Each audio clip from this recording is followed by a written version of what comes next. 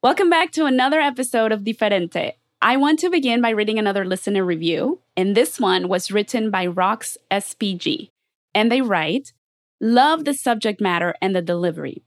Humble and honest. It inspires me professionally and personally and makes me feel like I'm not so diferente after all." Thank you so much for that review, Rox SPG. If you've left a review, I promise I have read it, and I thank you so much from the bottom of my heart. I won't be able to read them all out loud on the show, but I love reading your reviews. It helps me understand the impact that Diferente is having in your life, and it also inspires me to create more of what you want to hear. These reviews also help Diferente get discovered by new listeners, so please keep them coming. If you're listening on iTunes, Apple Podcasts, or Stitcher, just press pause right now before you forget and click on those 5 stars to write a review. On another note, I want to give a very special shout out to all the people out there who voted last week. Thank you for making your voice heard. I'm more hopeful every day that we are awakening a movement of discourse, learning, and growth every day. And the fact that you all showed up last week is proof that we are turning a very dark corner. Just know that things are only going to get tougher before they start to get better. So here's to writing it out together. Also, I want to thank a very special friend out there who reminded me last week that the more we grow and define ourselves publicly, the more we will encounter haters, among other setbacks in life. And let me tell you that she is so right. Ever since I started on this journey, I have gone through some serious moments of self-doubt and anxiety over being too, quote, vulnerable with my own story. Slowly, I'm learning that this is just another roadblock that I have to get past. And it might take a few tries, but I'm going to get there one day. I promise you that. And I really think that you can too. This is me. Look out, 'cause here I come. And I'm marching on to the beat I drum. I'm not scared to be seen. I make no apologies. This is me.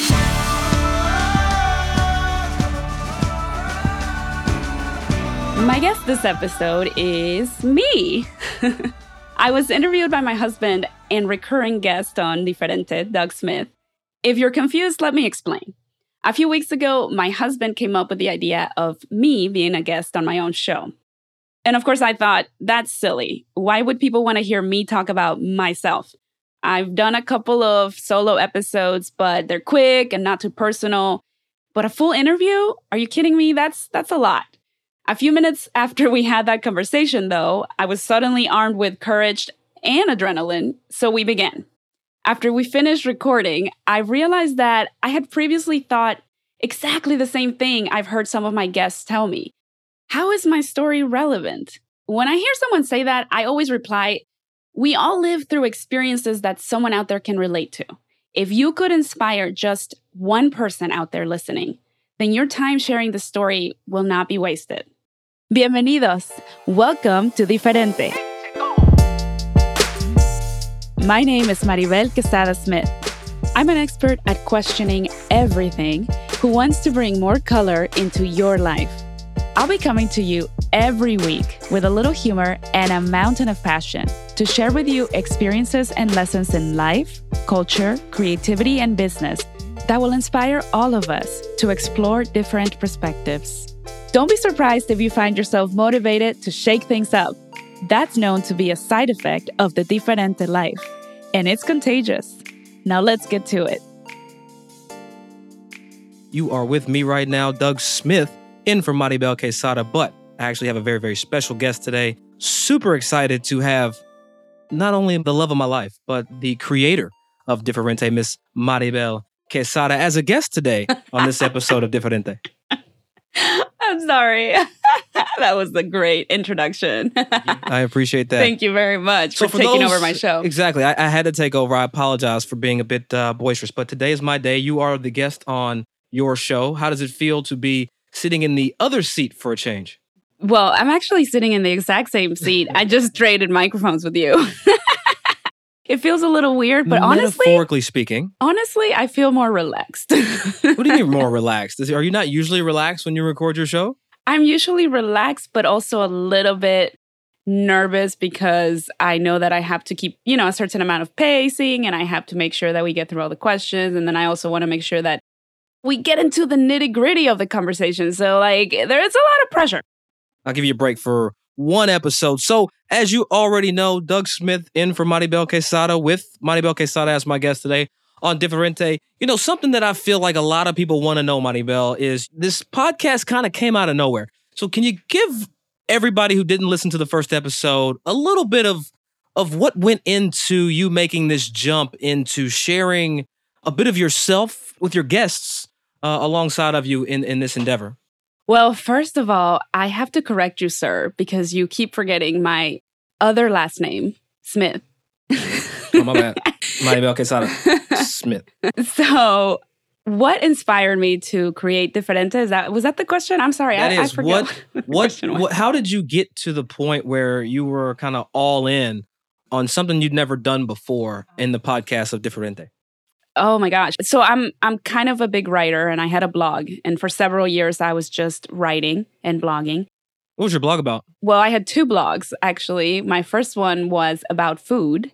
And I had a lot of recipes on there because I also love to cook. And then my second blog was called Not the Cool Girl. And it was mainly about relationships and dating, my journey through that.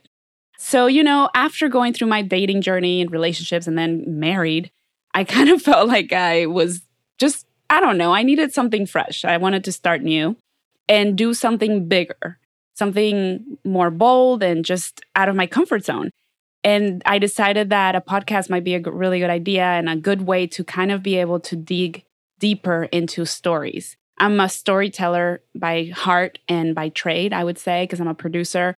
And so I love telling stories. I love fiction and nonfiction, but I specifically find people very intriguing.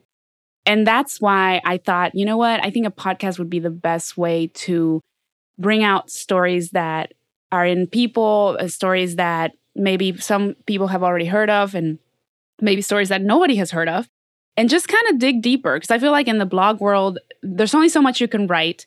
You can't really hear the person's voice. You can't really understand or empathize with them as well because it's a little bit harder to really be able to figure out what tone they're speaking in. Yep. And also people just, honestly, they don't read as much. So I just felt like, the content that I wanted to put out there deserved literally a voice or voices behind it. And so that's why I wanted to do the podcast. So I want to talk about, in your first season, in your first go, you've had some really solid guests on your show, from professional athletes to sports broadcasters. What have you gathered from all of your guests that kind of make you excited to continue to do Diferente? Oh my gosh, so much information, so many life lessons. I think that the biggest thing that I've learned throughout this first season so far is that everyone has a story. And that to me is so valuable. No matter how big the name or how well known or maybe lesser known these people are, I've learned something from all of them. And I hope that everyone who has listened has also learned something from each of their stories. And I think they have. I think most people have told me that they found every story interesting.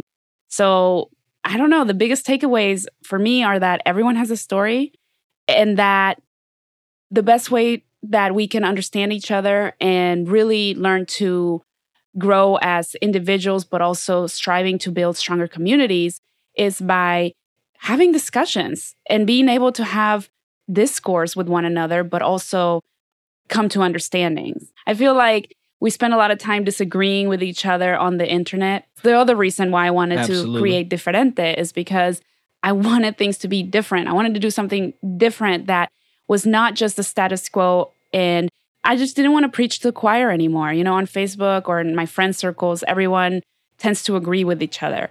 Well, I wanted to learn from other people and learn from different perspectives, and that's why it's called Diferentes. So that's the other thing.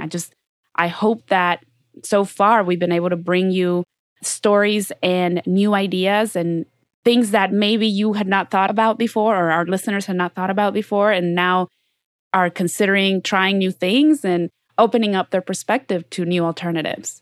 I want to go back just a touch to talk about this Not the Cool Girl. That was more than a than a persona for you. That was more of a period of time, if I'm correct, right? What is Not the Cool Girl? The idea for Not the Cool Girl came from me reading the book Gone Girl. I don't know if I know you haven't read it, though. I haven't read it. I'm still kind of get through like the 3 books that I have on tape. You're not much of a nonfiction reader, I know. No, we keep it all the way 100. Yeah, but no, I want to know more about this. I love Girl. So I love murder mystery and thrillers. I read Gone Girl several years ago, and there was a specific point in the book where the writer refers to a specific persona in women as the cool girl. You know, kind of like this chick that just will do anything, whatever the guy or the other person thinks is cool or thinks is important. Even if she hates it, she'll do it because she wants to be the cool girl. She wants to be referred to as, man, that girl is cool. And so... Why did that resonate with you? It resonated with me because, first of all, I think you probably remember this, but growing up, I remember hearing guys say that all the time, like, oh, no, this girl's really cool. Like, no, she's like cool. You know, she's not crazy. She's not weird. She's cool. You know, she hangs with the dudes. She can keep up in conversation. She's athletic, whatever. You know, whatever the guys would associate with the word cool, they would use to refer to certain kinds of women. And so it was almost like this thing to strive for when I was growing up. So to be the cool girl. To be the cool girl. Yes, absolutely. You did not want to be not the cool girl. So when I was reading this book, that paragraph really resonated with me because I was like, oh, I've done that. I've been the cool girl. And I don't want to do that anymore. So I started, shortly, not too long after I read that book, I started the blog called Not the Cool Girl. And it was basically me saying, like, I am not doing things because people say I should or acting a certain way because people think I should. I'm going to do things that I want to do because I want to do them. I'm going to act the way I want to act. I'm going to say what's on my mind. And I'm going to date a lot. Wow, and I'm not going to care what people think about that. Real.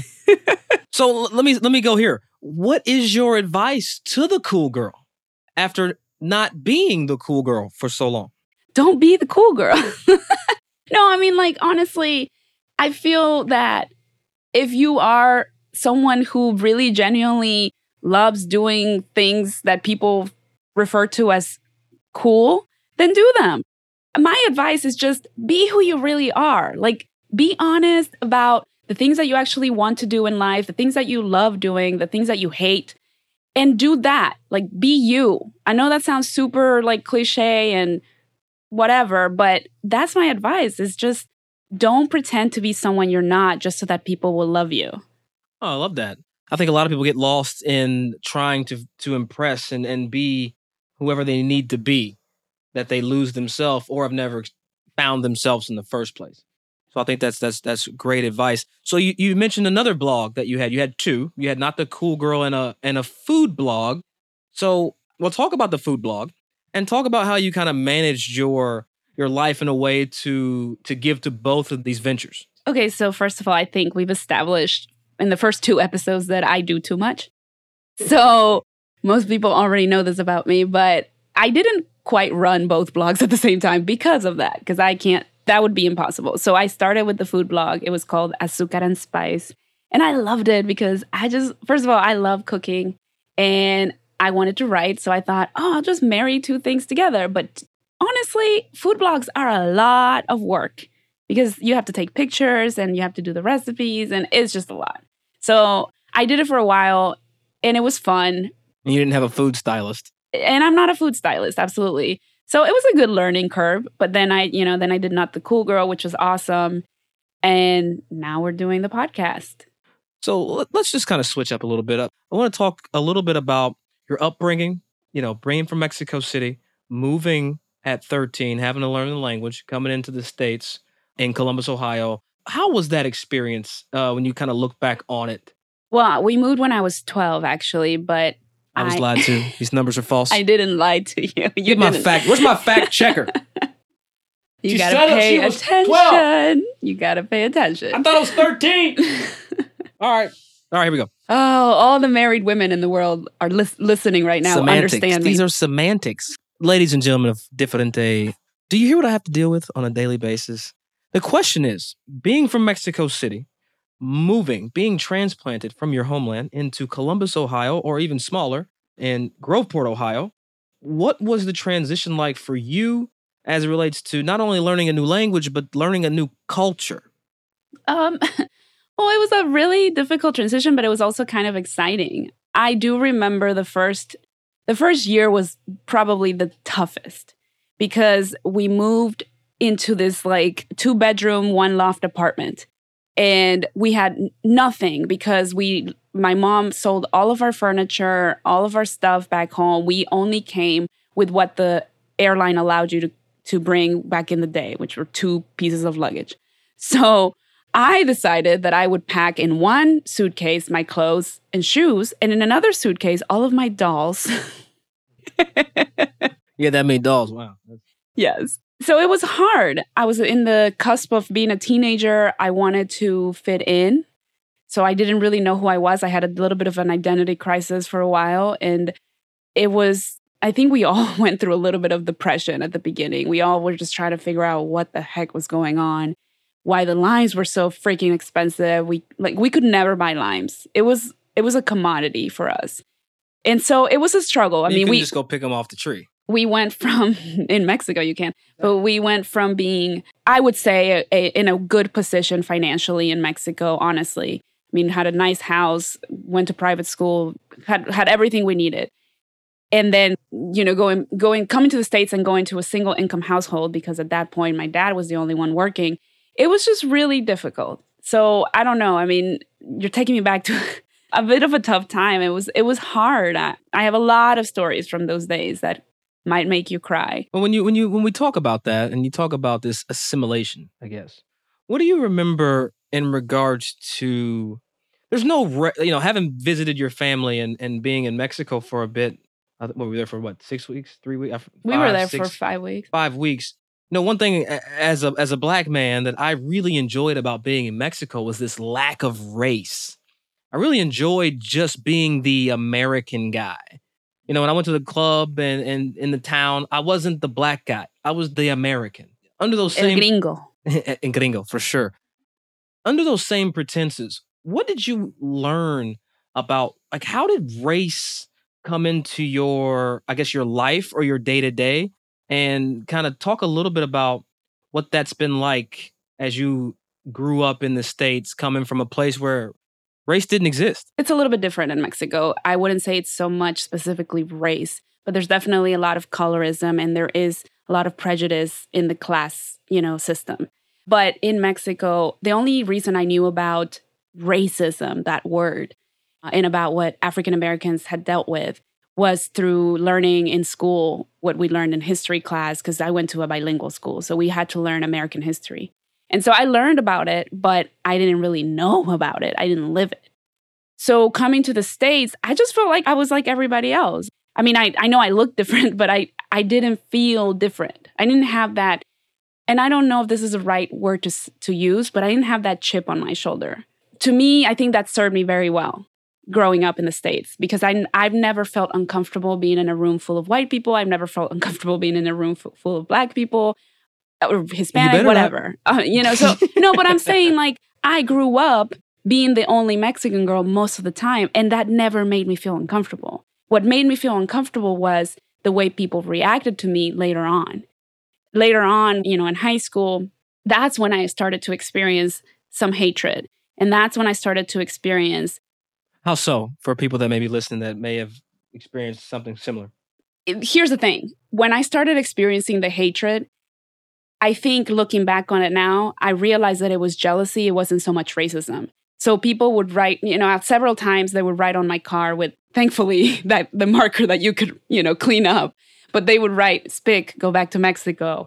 I had a girl, write some stuff on the internet about me singing the national anthem, because I sang the national anthem during the girls' basketball games.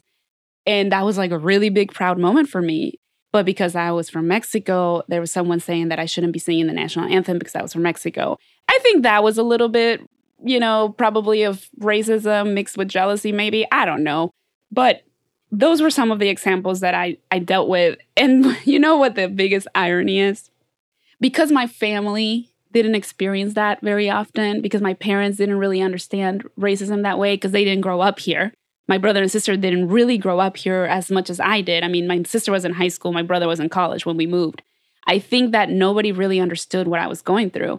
And so when things like that would happen, my parents, one time my car got egged and, they wrote that big stuff on the car and we had to call the cops. And the cops came and were like, well, this is considered a hate crime, blah, blah, blah. But, things were a little lighter back then. So it wasn't that big of a deal. And my parents looked at me and they said, what did you do? My mom actually was like, well, what did you do to make people this mad? And that hurt me to the core. And I had this conversation with my mother the other day, actually, like 2 or 3 months ago. I was like, you have no idea what that meant to me when you said those words because you weren't living my reality and you didn't understand what the kids were saying about me. And you...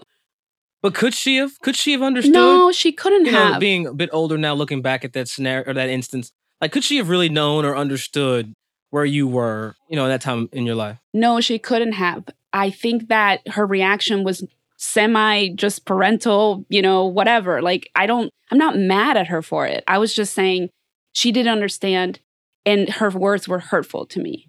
And I think that also I was kind of trying to dig into that too. I was like, well, what am I doing? I will say this.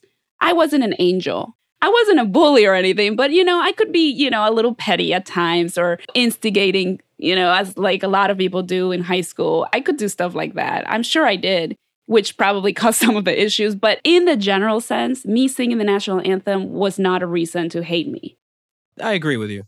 Let me ask you something as well. So along the lines of fitting in, we've had conversations where you are a curly-headed Mexican woman in an attempt to fit in with the more American culture used to get your hair relaxed.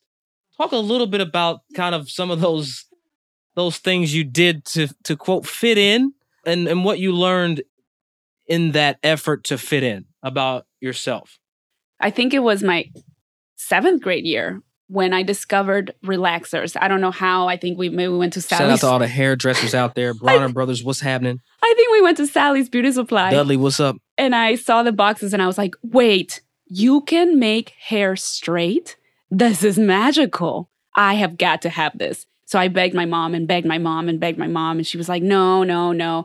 And then like probably sometime after I turned 13, she finally was like, okay, fine, we can try it. And she let me buy the Just For Me kit. Just for me. And it was the gentle one, right? So we did hair it. Got bone straight.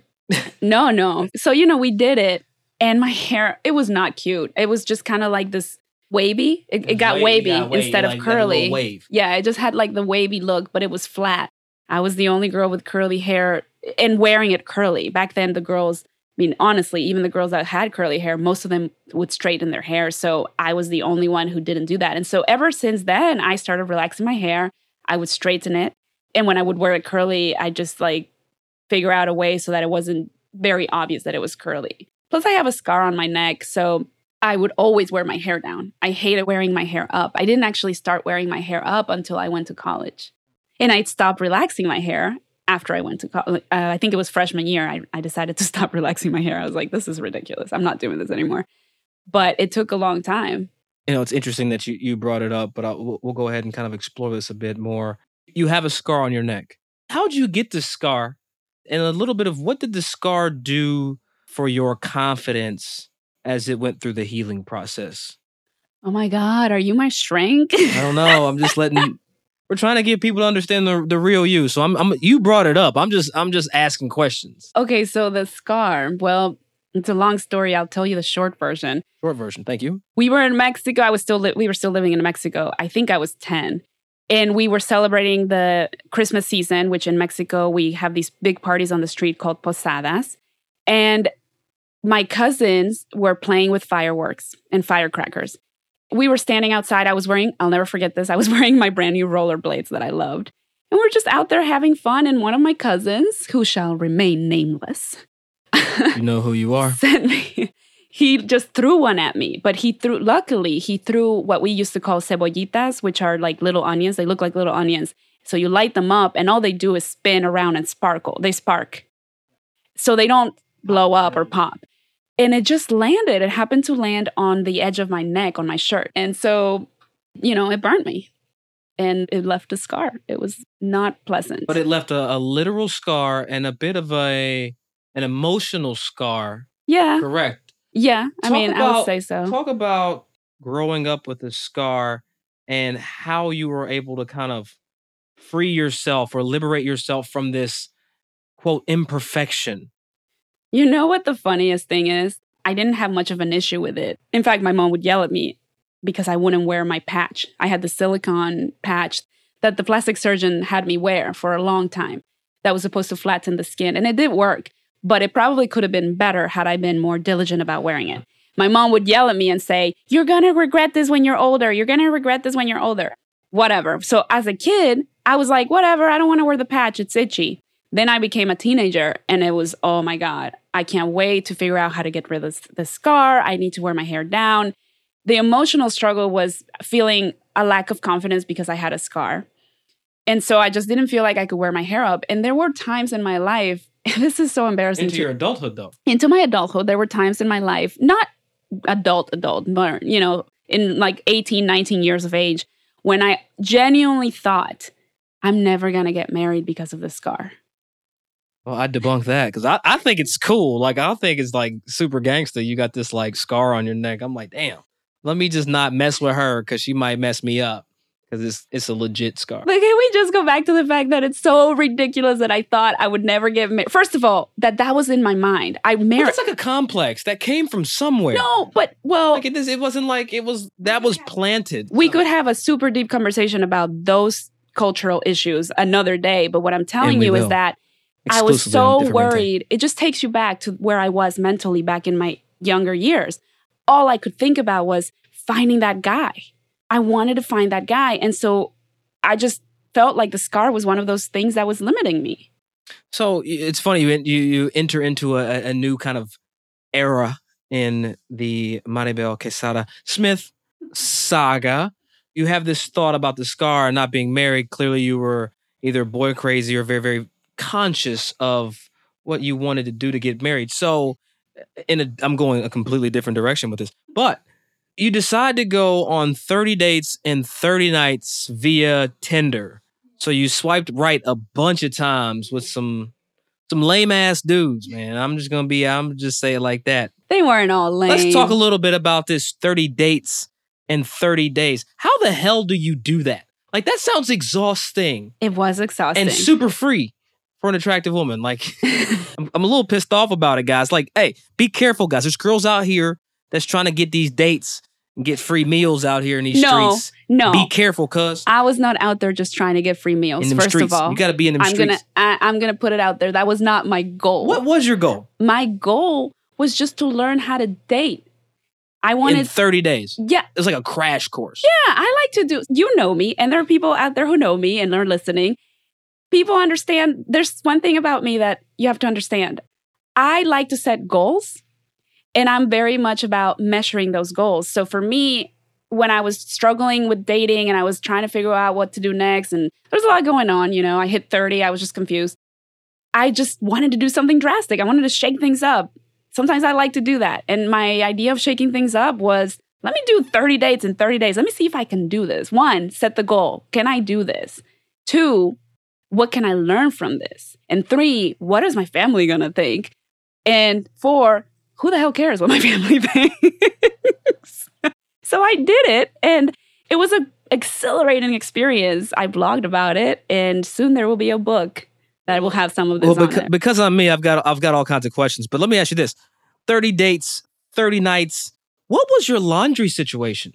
I'm sorry. It's like, there's a lot of outfits. It's a lot of draws. Like, that's what I'm looking at. Like, you had to do like hella laundry to be like super fly for 30. Then you had to do makeup. Like, you had to buy like new makeup, new hair conditioner. I didn't buy new makeup. So you weren't even getting done up. You were just kind of out in the streets. No, I'd do my makeup, and I definitely was looking. I would try to look nice and everything. Depending on where I was going and the situation, I would dress accordingly. But I did run out. I mean, there was a point where I had to stop and try and do laundry because I did start running out of clothes. But it was. And that's what I think about, the amount of draws that my wife had while she was dating. I was smart about it. So sometimes I wouldn't have a date a whole day. but I would pile up 3 dates in one day. So then I would have time to do laundry that one day that I didn't have any dates. Wow. I had a triple header one day. It was awesome. I had the breakfast date, the afternoon coffee date. That's a savvy guy there, though. The breakfast date, that's... Why? No, because, that takes some strategy. Well, I feel like it was fine. It's some strategy. It's like, I really want to know you if I'm going to get up pre-10 o'clock.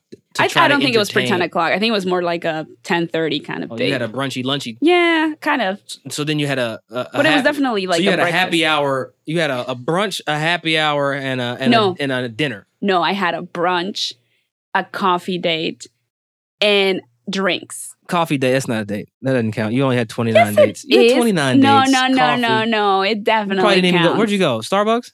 We actually went to Pistacia Vera, There and we then go. he took me. There we He go. took me on a Swag. ride on his motorcycle.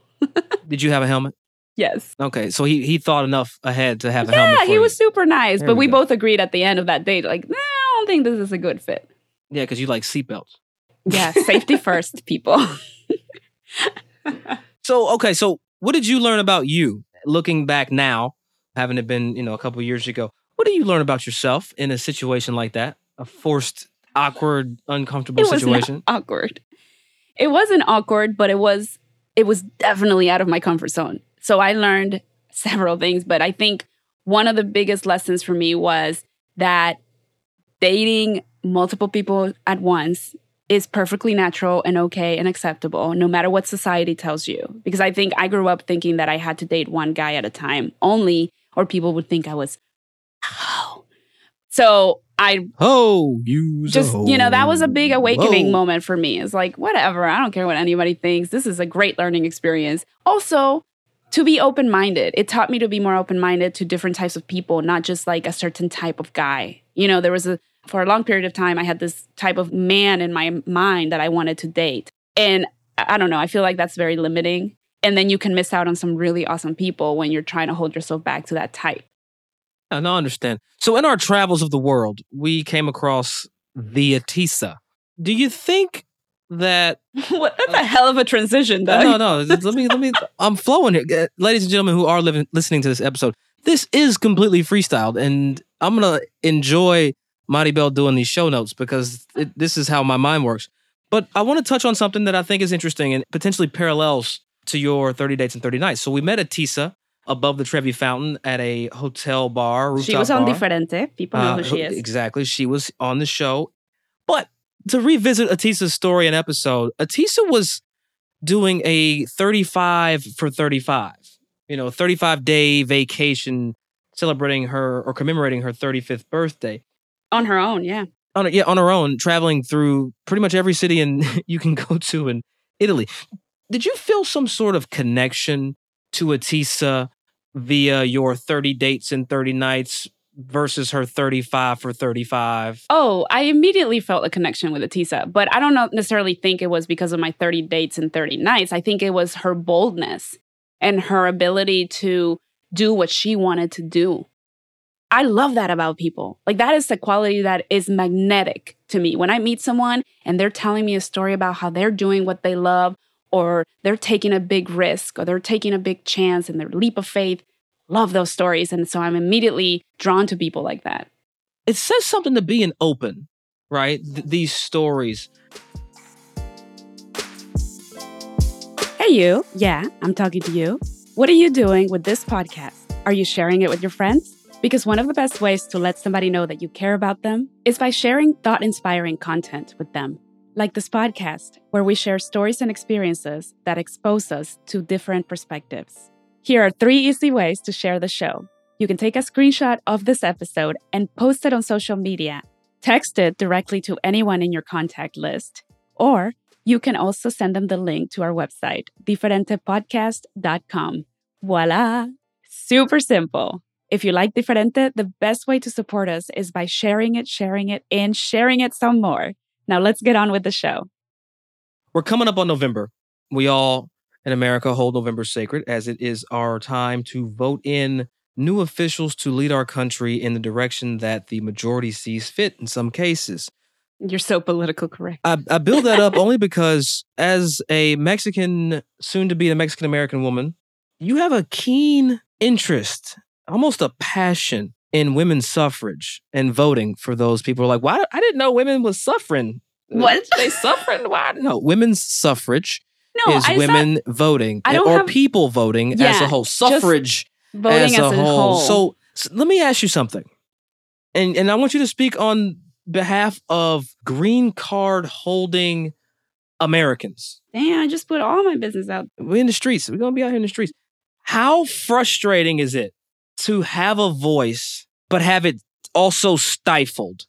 I'm not able to participate because I'm not a citizen yet, and only citizens are allowed to vote. I'm not But you mad. pay the taxes. Yes, so I'm not necessarily You mad own property about it. I own property. I pay taxes. and you yes. can't vote I do everything that an American citizen does, except vote. except for be hateful and vote. Be I'm hateful. kidding. Most American citizens are not hateful. Please don't take this out of context. But you want to vote. Am I right? Am I- Yes. Like you want to. Like you want to be in, you want to stand in the line and cast your 100%. ballot. And I there's wanna so many vote. people that can't. That has to be one of the most frustrating things as an involved citizen, Yeah, right? It has is to be very one of the most frustrating. frustrating things you can be a part of. Like, how does that make you honestly feel? First of all, not only can I not vote, but I think the hardest part for me is that I can't vote, but I'm always super involved, or I try to be. So, like in the last presidential election, I was knocking on doors, I was canvassing, I was calling people, I was involved. And of course, having debates, whatever. And doing all of that and knowing that my voice still doesn't technically count feels hurtful, and it's difficult to swallow. So how does it feel? It feels frustrating more than anything, because I've always felt like I was American just as much as I am Mexican. And this country continues to spit at my face sometimes. I feel like me and my people are just not wanted. And so it feels But in this harsh. scenario, but in this instance, your people are people from all over the world, not just, Mexicans. I mean, you had on your show my fellow immigrants. Mr. Box, right? He also is a green card holding Canadian who answers to the same fate. I don't think everybody feels as attached to this as So, I do. okay, so talk about it. Why is voting and the ability to exercise your, I'm going to play devil's advocate, but your one vote, one person, one vote. Why does that weigh so heavy with you as it relates to people should be out voting, people should be involved? That's one of the things that drives me crazy. When people don't vote, or they take to social media and they're like, I'm not voting because blah, blah, blah. That infuriates me. Honestly, I'm getting better because I'm trying to be more open-minded. But I used to get really angry when I would ask people questions about who their governor was or who their mayor was, and they wouldn't know the answers to these questions. I would be very judgmental about it, because I just feel like you really need to know your representatives. And if you don't know them, why don't you know them? Because that means you're not interested, you're not involved, you're apathetic. Why are you apathetic? I mean, these are issues that are affecting your community directly. People will tell me all day, it doesn't matter if I vote or not. Nothing changes. No, you're wrong. You're wrong. Things do change. And we're seeing it right now. We're living it right now. People are suffering because of the decisions that a lot of selfish people made 2 years ago. And so, yes, it infuriates me and it makes me mad when people don't exercise their right to vote, because I don't have that right and I want that right. And I will get it one day. But it's frustrating to see other people throw it away. So recently we just sworn in a new justice into our Supreme Court. Given the ambiguity of his background, do you feel let down by his appointment? Or do you feel that we got the right guy? This is a trick question. No, I don't feel like he's the right guy. And yes, I believe Dr. Ford. But I'm trying to understand what the other side thinks and how they feel. It was a what, 48-50 vote in the Senate? Yeah, I mean, what I'm trying to say It's is a very close vote.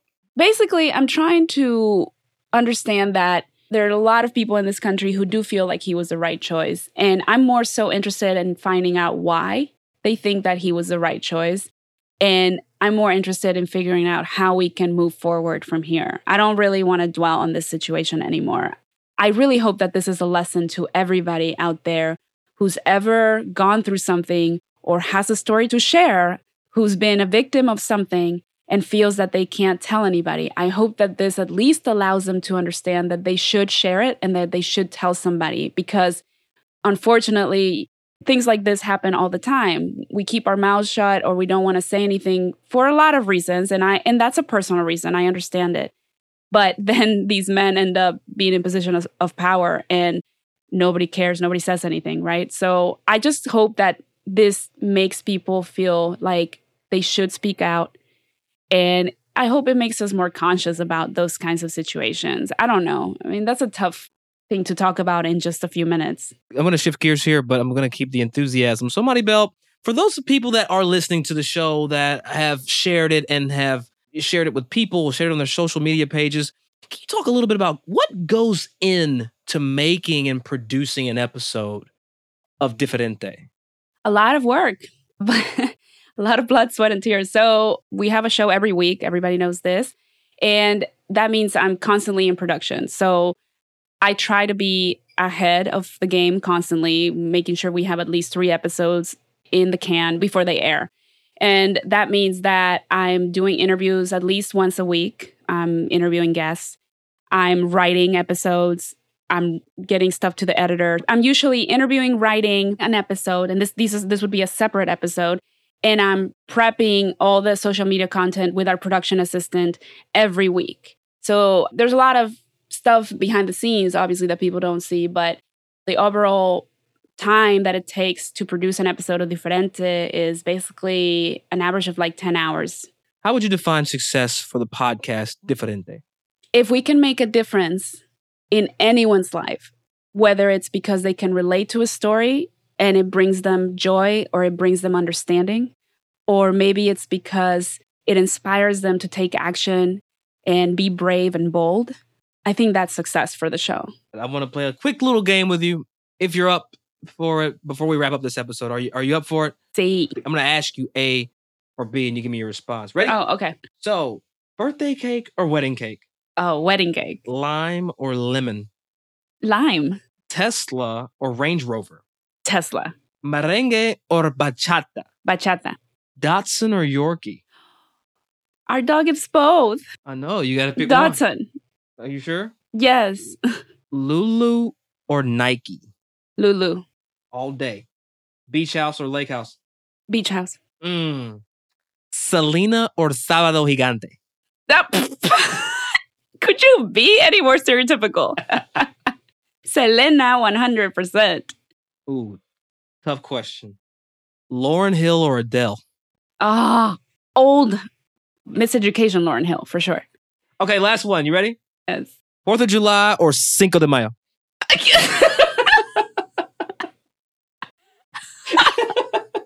I hate you. I had to.